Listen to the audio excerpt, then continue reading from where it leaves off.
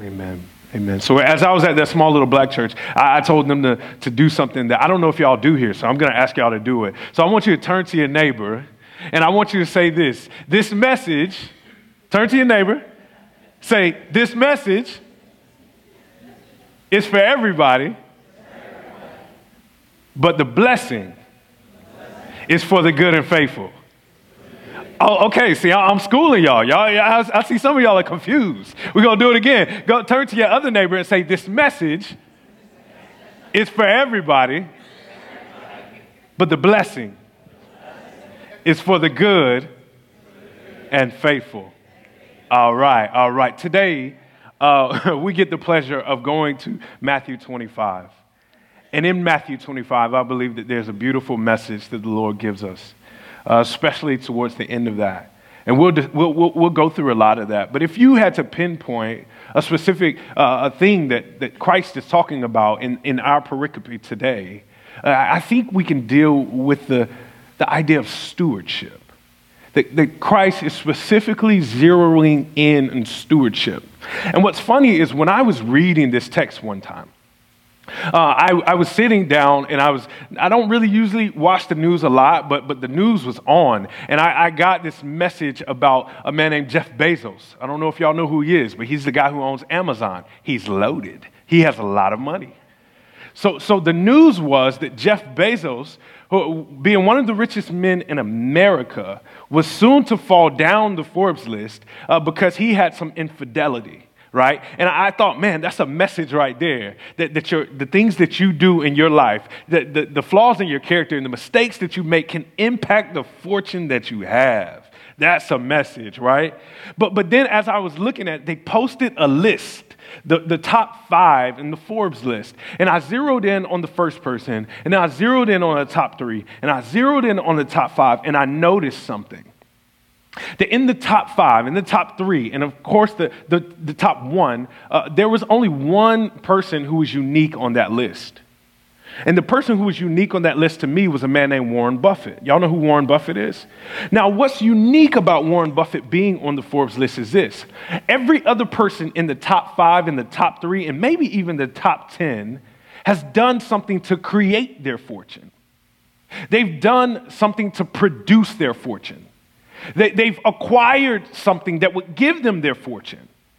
Warren Buffett is the only person on that list in the top 3, the top 5, and maybe even the top 10 who did nothing to create, to produce, or acquire. The only thing he did was used what he already had. Warren Buffett started his investing when he was 16 years old. He took money that he earned on a paper route, and he started investing this, right? And over, he would invest money that he'd already had. He didn't come up with MySpace or Facebook or Microsoft or anything like that. All he did was invested what he already had. This man is worth $65 billion. I just wish he would give it to church planting. And in an interview of Warren Buffett, on a documentary they're doing on HBO, they asked him, they said, hey, do you have any regrets about your investment career? And it's an 80-plus-year-old man. And he's looking forward to the future, even though he's an older man. And he said, man, I have plenty of regrets. He started listing them off. And many of the regrets that he had were not things that he invested in that went wrong. The majority of the things that he regretted were the investments he never made. It wasn't his activity that kept him up at night. It wasn't the things that he did wrong that kept him up at night. It was his inactivity. It was the possibility of what could have happened. The Google opportunity to invest that he didn't go into, or the Facebook opportunity to invest. All these opportunities to grow and make millions and just maximize what he already had. That's what kept him up at night. And for some of us, it's not the activity of our lives that keep us up at night. It's not the mistakes we've made that keep us up. It's not the bad decisions. It's the what ifs. It's our inactivity. And I think Jesus is doing something amazing in this passage. Because yes, he's talking about stewardship. But in that, he's also talking about idleness.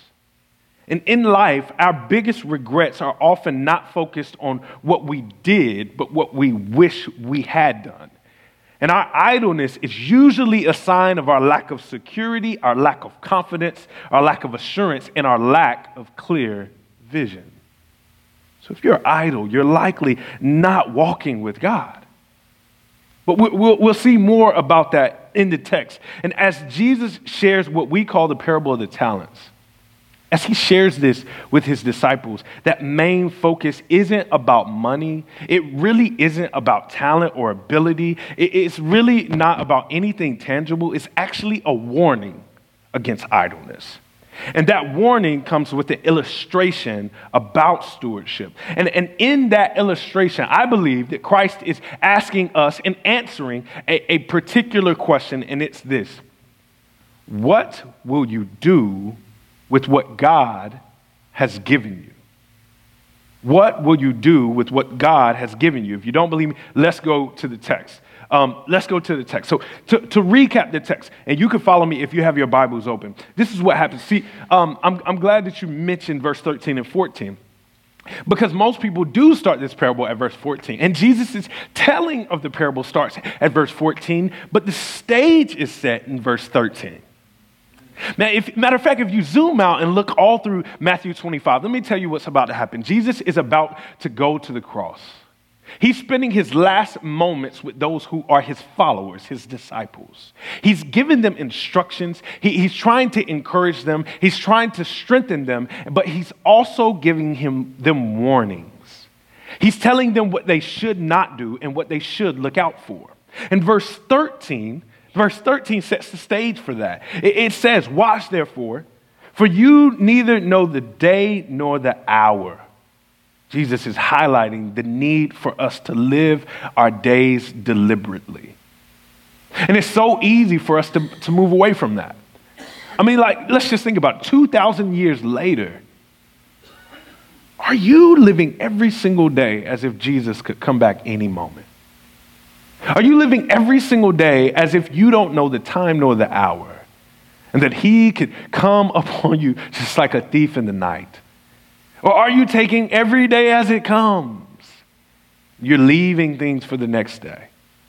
You're not really focused on Christ's return. This is what he's warning them about. He's saying, hey, this might not be 10 days later or 40 days later. It may not be 4 years later or 400 years later. And you still should watch out, because you never know when I'm going to return. But then he goes to tell this story. He starts with this man who wants to go on a journey. Why he's going on a journey? We don't know. We have no clue.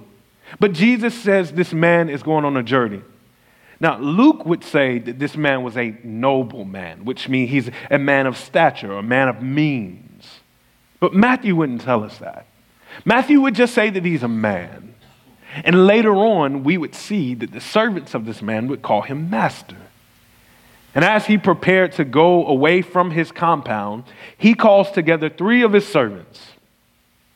And he entrusts his servants with his riches.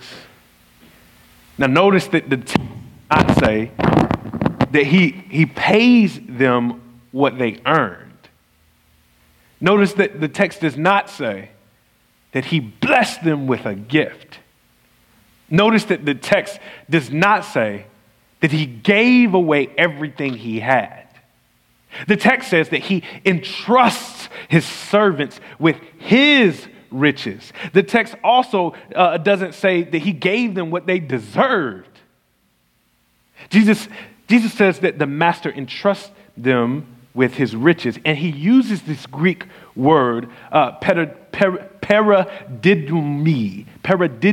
I have to do my mouth like that because I'm from the South, and I pronounce stuff really crazy sometimes. But paradidumi. And paradidumi simply means this, that Jesus handed something over for someone else to manage. Not to have, but to manage. So the master, he paradidomed 5 talents to one servant. He paradidomed 2 talents to another servant. He paradidomed 1 talent to another servant. And he's saying to all of them, here, I'm giving this to you to manage, not to have, to manage. And that's actually really amazing. Because what happens is we can read our English text and we read this and we say, oh, he gave them talents. And I've heard people preach this, and I think they're walking out of the lines a little bit because they say, hey, this is a message about your talent. This is a message about what God gives you internally that no one else has, right? You know, like these guys, they have talent. They're like up there playing and singing. I can't do any of that, right? But it's actually not about our talent. Because in the text, if the first century or second century hearer of this, when they heard talent, they would have known that word actually pertains to a measurement of silver. It's about 75 pounds of silver. 75 pounds of silver equates to about 6,000 denarii. If you know your Bibles, a denarii is a day's wage at work. That's it. 1 denarii, a day's wage at work. So to bring this into 2019, right? The average American makes about $44,000 a year. I'm not average. I'm below average. Just letting y'all know. But according to statistics, the average American makes about $44,000 per year. You break that down to day-by-day wages, that's about $171 per day. You multiply that by 6,000, all of us who got a talent would be walking out of here with a little over $1 million. So here this master is giving $1 million to one, giving $2 million to another, giving $5 million to another, and he's saying, manage that. Now, what's beautiful about this is we can create euphemisms and all kinds of pictures for all of this, but the truth of the matter is it reassures us that our master is a rich master. That God is not a cheap master. And it also emphasizes to us that money actually does matter. That there's a theology that wants you to be broke so that you don't fall into the temptations of the rich, what can happen to rich people. And that's wrong. That Jesus and God has no problem with your money. He's just saying you should do something with your money that honors him. Let's keep rolling. But I want y'all to hear that.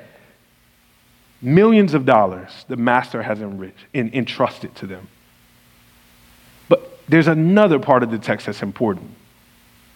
It says that he entrusted the riches based off of their ability.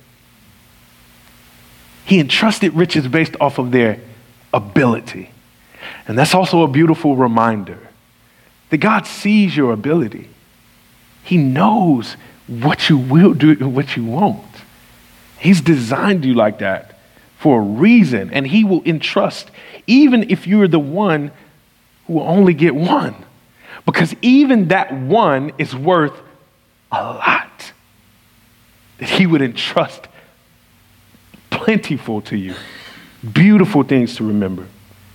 And in the end, that question, if we were to end the parable there before going to the master coming back, I'm sure that the disciples would have had a question.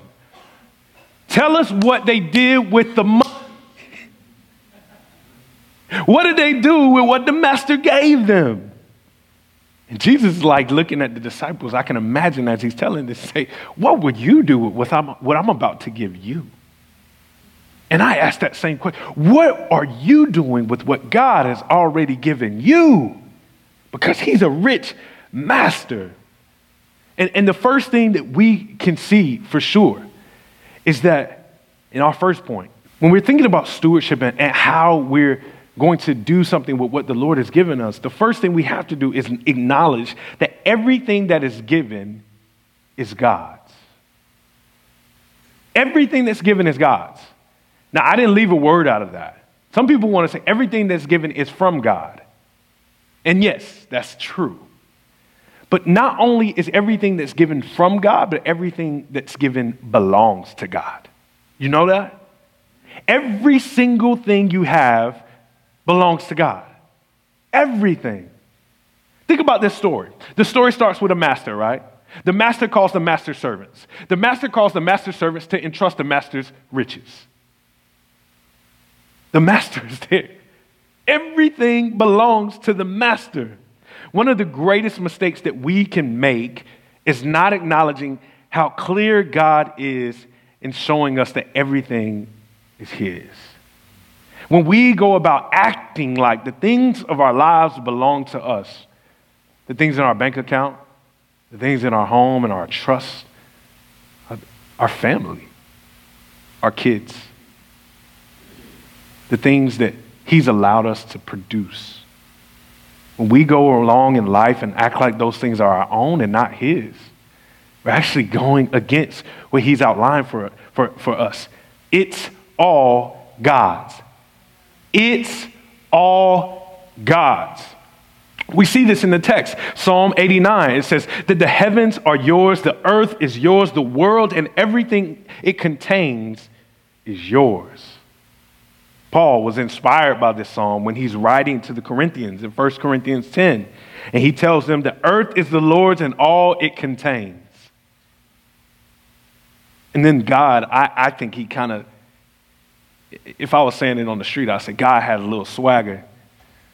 Because in Psalm 50, these words are written. And the psalmist writes it like this. And he's writing from the standpoint of God. I believe that God gave him this revelation on purpose, and he writes this. For if I were hungry, I would not tell you, because the earth is mine and all that's within. We have a powerful God, a rich God, and a God who literally owns everything. It's all God's. And I know some people are thinking, well, what about God? What about gifts? Does God not give us gifts for us to enjoy? And I would say to you, yes, he does give you gifts. He does give us gifts. He does give us things that we can enjoy, but that doesn't mean we have ownership. I talk to my kids about that every day. You can watch this TV as much as you want, but guess what? It's mine. We can watch Paw Patrol for 6 hours in a row, but guess what? That's Daddy's TV. And we're doing the same thing in our lives. We're treating our bodies as if we can enjoy everything in this world and forgetting that God owns that body, that he gave it to us to enjoy his creation. But we act as if we own it. It's not yours. It's God's. Your family, this is where we see it the most. Your kids are running wild, or maybe they're not. Maybe they're beautiful, wonderful, blessed kids who do everything perfectly and you love them to death. And then when drama or trauma comes into your life, the first thing we do is call out to God and say, why are you doing this to mine? God's saying, no, that is mine before it was yours. I'm allowing you to enjoy it. I'm allowing you to care for it, but it's all God's. We see this again in the scripture, Leviticus 25. After God has delivered his people out of Egypt through the Red Sea, they've wandered for years. He finally puts them in their place. He says, okay, you're in your place, but there's some people who've been camping out here. I need you to push them on out of here. I'll give you some help while you do that. And then he's dividing the land amongst all of the clans and all of the people, right? And then amongst those clans and those families, they divide it in even smaller pieces. And all of them can say, this is ours. This is what the Lord has given us. This is a celebration. We went from slavery to being blessed. But in Leviticus 25, you know what it says? It says that no Israelite can sell their land. Why? Because in verse 10, it says it belongs to God. Everything. Every single thing. Even your soul belongs to God. I spent some time in Memphis. And Memphis is a great spot because barbecue, period. I can end my sentence there. But the only thing better than barbecue that starts with a B in Memphis is the blues. I love the blues. I don't know about y'all, but I love the blues.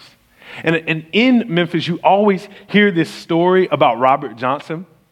And apparently, Robert Johnson was a man who kind of is the godfather of blues. He was he was out of a slave family, and he was walking the roads of Mississippi, and he was trying to get to Cogdell, Mississippi. And the fable is that Satan himself approached Robert Johnson, and they had an exchange. And Robert Johnson said, "I will give you my soul if you teach me how to play guitar, or if you give me the ability to play guitar." And the fable is that Robert Johnson was so good at playing the blues because he sold his soul to the devil. And every time I hear that story, I laugh. Because I'm like, Ezekiel 18:4 says that every living soul belongs to God. So he couldn't even do that. You can't even give yourself over without acknowledging the fact that God owns everything. That even those who are lost in this world, even those who will never be able to celebrate in the way that we do, God even claims ownership of them. His fingerprint is them. His ownership mark is on all. He owns it all. The gifts of life, the gifts of opportunity, time, treasure, talent, it all belongs to God. And when you know that these things belong to God, guess what? You treat them a little bit better, don't you? I remember my first car. It was a Toyota Camry, 1998. It was a beautiful green car. And I remember my dad handed me the keys, and he said these words, "Hey, this is our car." And I was like, "Our car?" He's like, "Yeah, this is our car. Guess what? I paid for the car. I'm paying for the insurance on the car. I keep up the maintenance on our car. This is our car. I will allow you to use it, but this is our car." And you know what happened? As I would ride down and do all the things I did as a teenager, when I ate McDonald's, before I pulled up at home, I stopped and threw all of that trash out.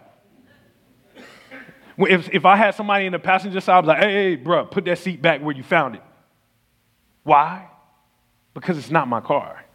My dad allows me to use it, but I had to treat it a little bit better because it wasn't mine. I got to enjoy it. I got to use it all the time. I got to do all kinds of good things with it. And some of us are experiencing that right now. That in our career, we're not thinking about the fact that God gave you that career. And that you could be using that career, or you should treat that career as if God gave it to you. Or God gave you your family, or your spouse, your money. Are you treating your money like it's God's? Or are you acting like it's not God's at all? And we see this clearly in the text with the two servants, right? The one with the 5 talents. The scripture says that he went and traded these talents. And we can guess that he did it immediately. And the one with 2 talents, he did the same exact thing. But the one with 1 talent, he made excuses. He acted as if he had not a responsibility to do that. He instead, the scripture says, buried his talent. And I just take time. I slow down when I hear that. Because to bury something, you have to dig. And you have to work. And you're likely going to sweat. Just so you can drop this fortune that God gave you. And then cover it up with dirt. And so many of us are living that way. Where we would rather throw dirt on the fortune that God gave us than to even work to try to make it look like anything at all. What are we throwing dirt on in our lives?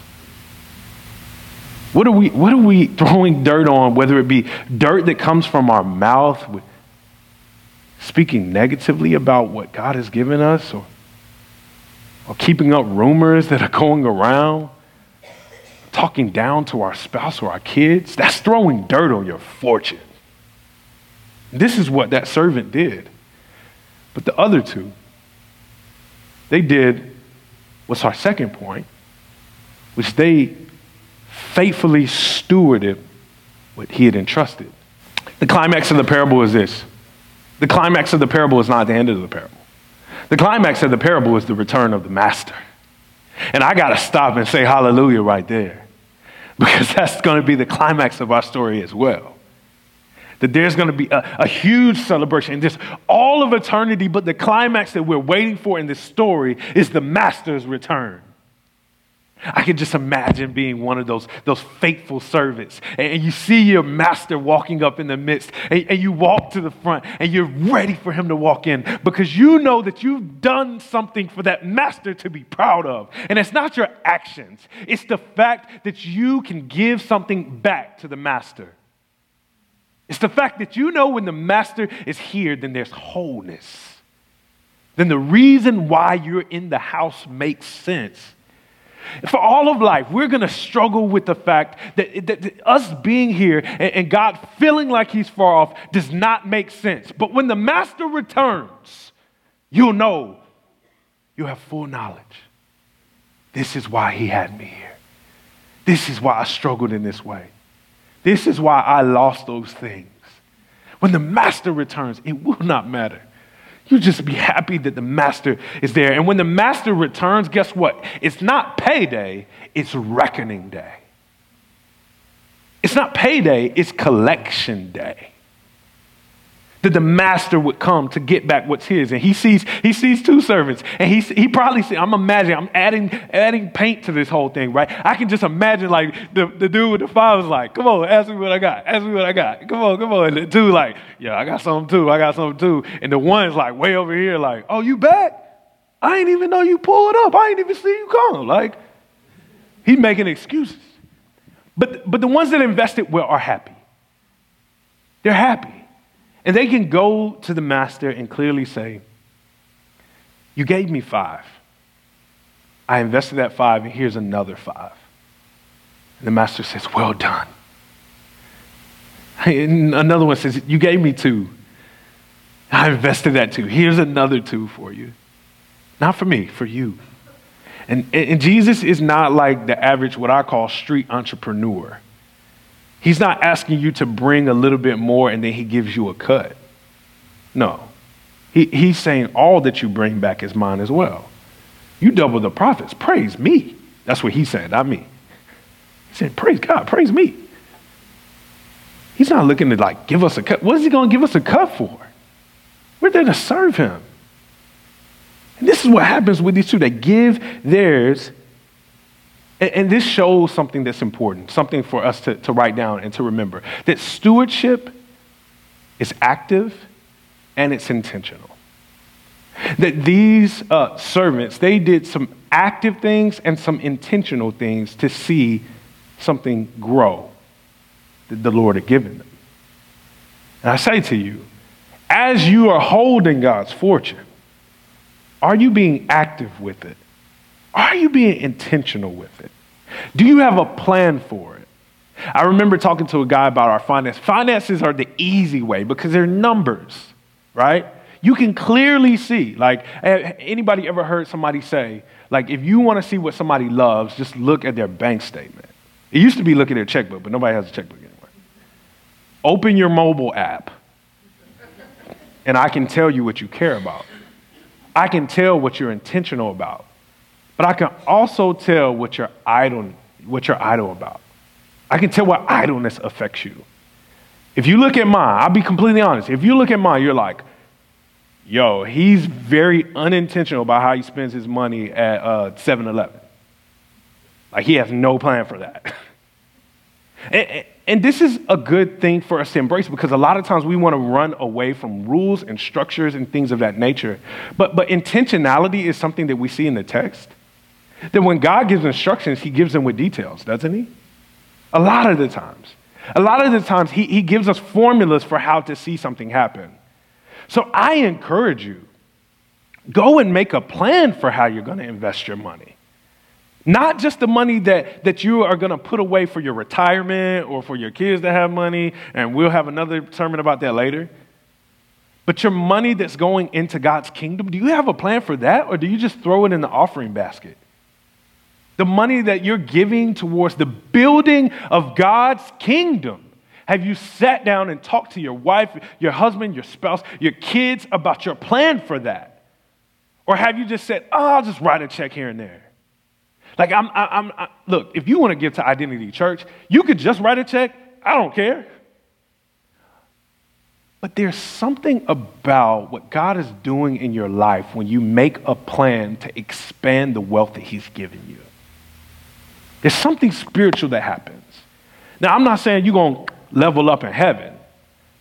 I'm just saying that it shows something about what God has done in your life, and it shows something about these two servants. That they actually cared about not just the fortune, but the holder of the fortune. It showed that they didn't just care about holding the riches, but they cared about the master. And the way we spend, the way we invest, whether it be our time, our treasure, our talent, shows what we really care about the master. And if we look at what they did in being active and intentional, we can see three high points. That they were faithfully stewarding with diligence, expectancy, and hope. Diligence, expectancy, and hope. Stewardship is a duty. And I call stewardship a duty because it has these two factors. There's a date of completion, and there's a graded performance. Date of completion and a graded performance. And these three things help them to be ready when the Lord came back. The first one is diligence. The first two servants, they didn't just throw their fortunes to be managed some crazy way, but we can see that they were intentional about that. And not only intentional, but diligent. They did not know the day that the master was coming back. So they got right to it. What's the opposite of this? Being lazy. Just saying, oh man, when my account grows a little bit, then I'll come up with a plan for it. When I have a couple more children, then we'll figure out whether we're going to do homeschool or Christian school or private school or whatever school. When I finally get married, then I'll come up with a plan on vacations and how I'm going to love my wife and all that stuff. It's like, no, you have to be diligent with what God has given you. And this is what those servants did. They were careful and selective. That's what diligence means, to be careful and selective. So you have to be careful and selective with your time. You can't just spend 7 hours watching Netflix. You can't. I know it's hard. You get on Breaking Bad and all that stuff, you're watching it all weekend. But you can't spend 7 hours doing it and be diligent at the same time. You have to be careful and selective with what you do with your opportunities. That every opportunity is not a good one. Just because somebody offers you a chance to do something doesn't mean that it's good. And it might be good. It might not be good for you. That you have to look at your opportunities as the fortune that God has given you as well.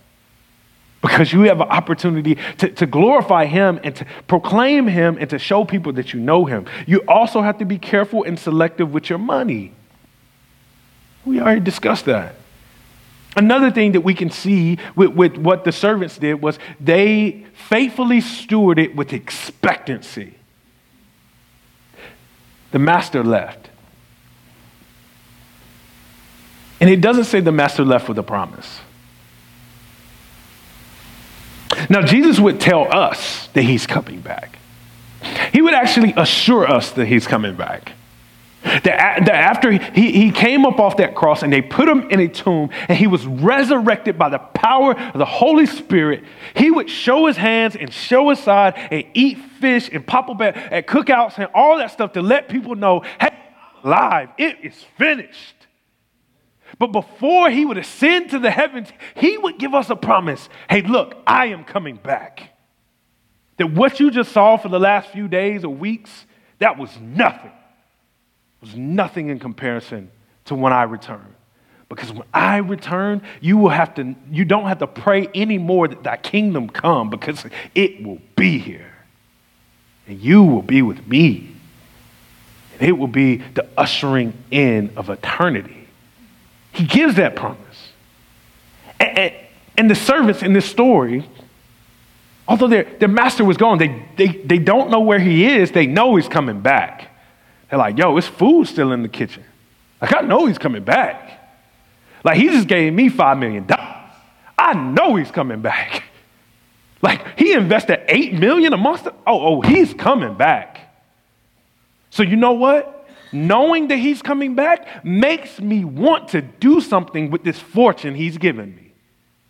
Like, I don't want to invest well just because I want my kids to have something, because my kids can blow whatever I leave them. I don't want to invest in building a huge building for a church or a missions organization or anything. Now, if I do that, or if God allows me the opportunity or you the opportunity, praise God. But guess what? In 200 years, that building is going to be on the ground. Somebody's going to be using it as an advanced 7-Eleven. The things we do on this earth, they're important. But the investments we make in the kingdom of God, knowing that he's going to come back, and whether we are here and we hear the trumpet sound, or we are in the ground and we are raised up with him, those investments are for that time. And having that expectancy in your heart should make you more diligent about what you're doing with what God has for you, or he's already given you. Expectancy. But we also see this. You can't have expectancy without hope. That not only did they know he was coming back, but they had hope in his coming back. Now there's a difference. Not hope in him coming back, but hope in his arrival, like his coming back.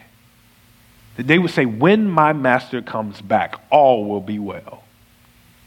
When my master comes back, everything will be perfect. When my master comes back, I will endure pain and sin no longer. They faithfully stewarded with hope in their hearts. Not just thinking about what could be, or not trying to skim some off of the top and give God whatever he gave us. But these people faithfully stewarded. They produced something with what God gave them. And that hope was a sign of their assurance of knowing God. But then the story doesn't end there. The story actually ends with judgment. In the first two, they could look towards judgment in a different way than the last. And point number 3 is this. Point number 3 is that the good and faithful will persist in judgment and receive joy. If we go to our text, we can see it clearly. After the first two got good and faithful, the last one, he would approach his master with a demeanor of just being unappreciative. He would slander him. He would make him look worse than what he actually was. And what I can see in this story, this parable, so as Jesus is telling us about judgment, he's saying that those who are faithfully stewarding have no fear when it comes to judgment. But those who are idle, they have something to fear. The third servant goes to the master. He gives them an excuse. Man, I knew that you were a harsh person. I knew that when he's saying you're a harsh person, what he's saying is, I knew that you would be upset if there was a loss. So I was more afraid of loss than I was in giving you something back. I was more afraid of loss than seeing growth happen. And that's what most of our lives look like. A lot of us, if we're honest, we're more afraid of losing than we are trying and growing by the little. I told you earlier, this is a duty. You get a graded performance. And the text shows us that it's a pass-fail class. When I was in college, I hated pass-fail classes. I hated them. Because you start the semester, you're like, oh, this is going to be a breeze. All I got to do is come to class every day, post 4 times a semester, write a paper, and I get an A or an F. But then you get like 3 weeks out of the end of the semester, you're like, yo, I missed 4 classes. Like, I might fail. And you start thinking about all the opportunities you had to do stuff, and you didn't do it. This is a pass-fail class. You're either faithfully stewarding in your life, and it shows, or you're making excuses and not doing anything, and it shows. And when you stand in front of your master, he's not going to just be happy that you gave yourself back to him. You hear that? He's not going to be happy with that. This narrative that we give ourselves up to God and then we can still live our lives the way we want them, and there never be fruit of us going through anything and changing and growing at all, it's not right. Christ actually speaks against that. He's saying, you can give yourself to me, yes, but if you give yourself to me, there's fruit, there's development, there's growth. There's something that changes.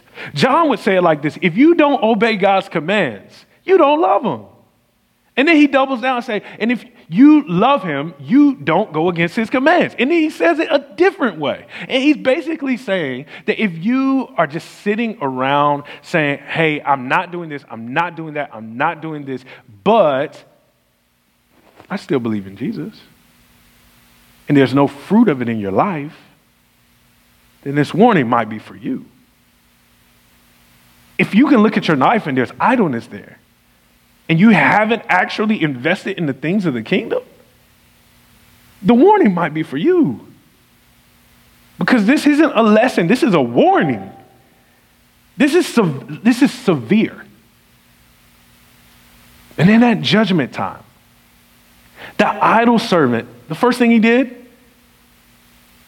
he slandered God. Man, you're harsh.